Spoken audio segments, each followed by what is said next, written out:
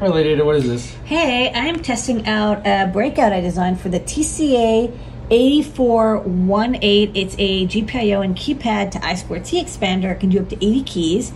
And I've got here hooked up a 3x4 keypad. I can like press buttons. Here's the page on TI.com if you're interested and read more about it.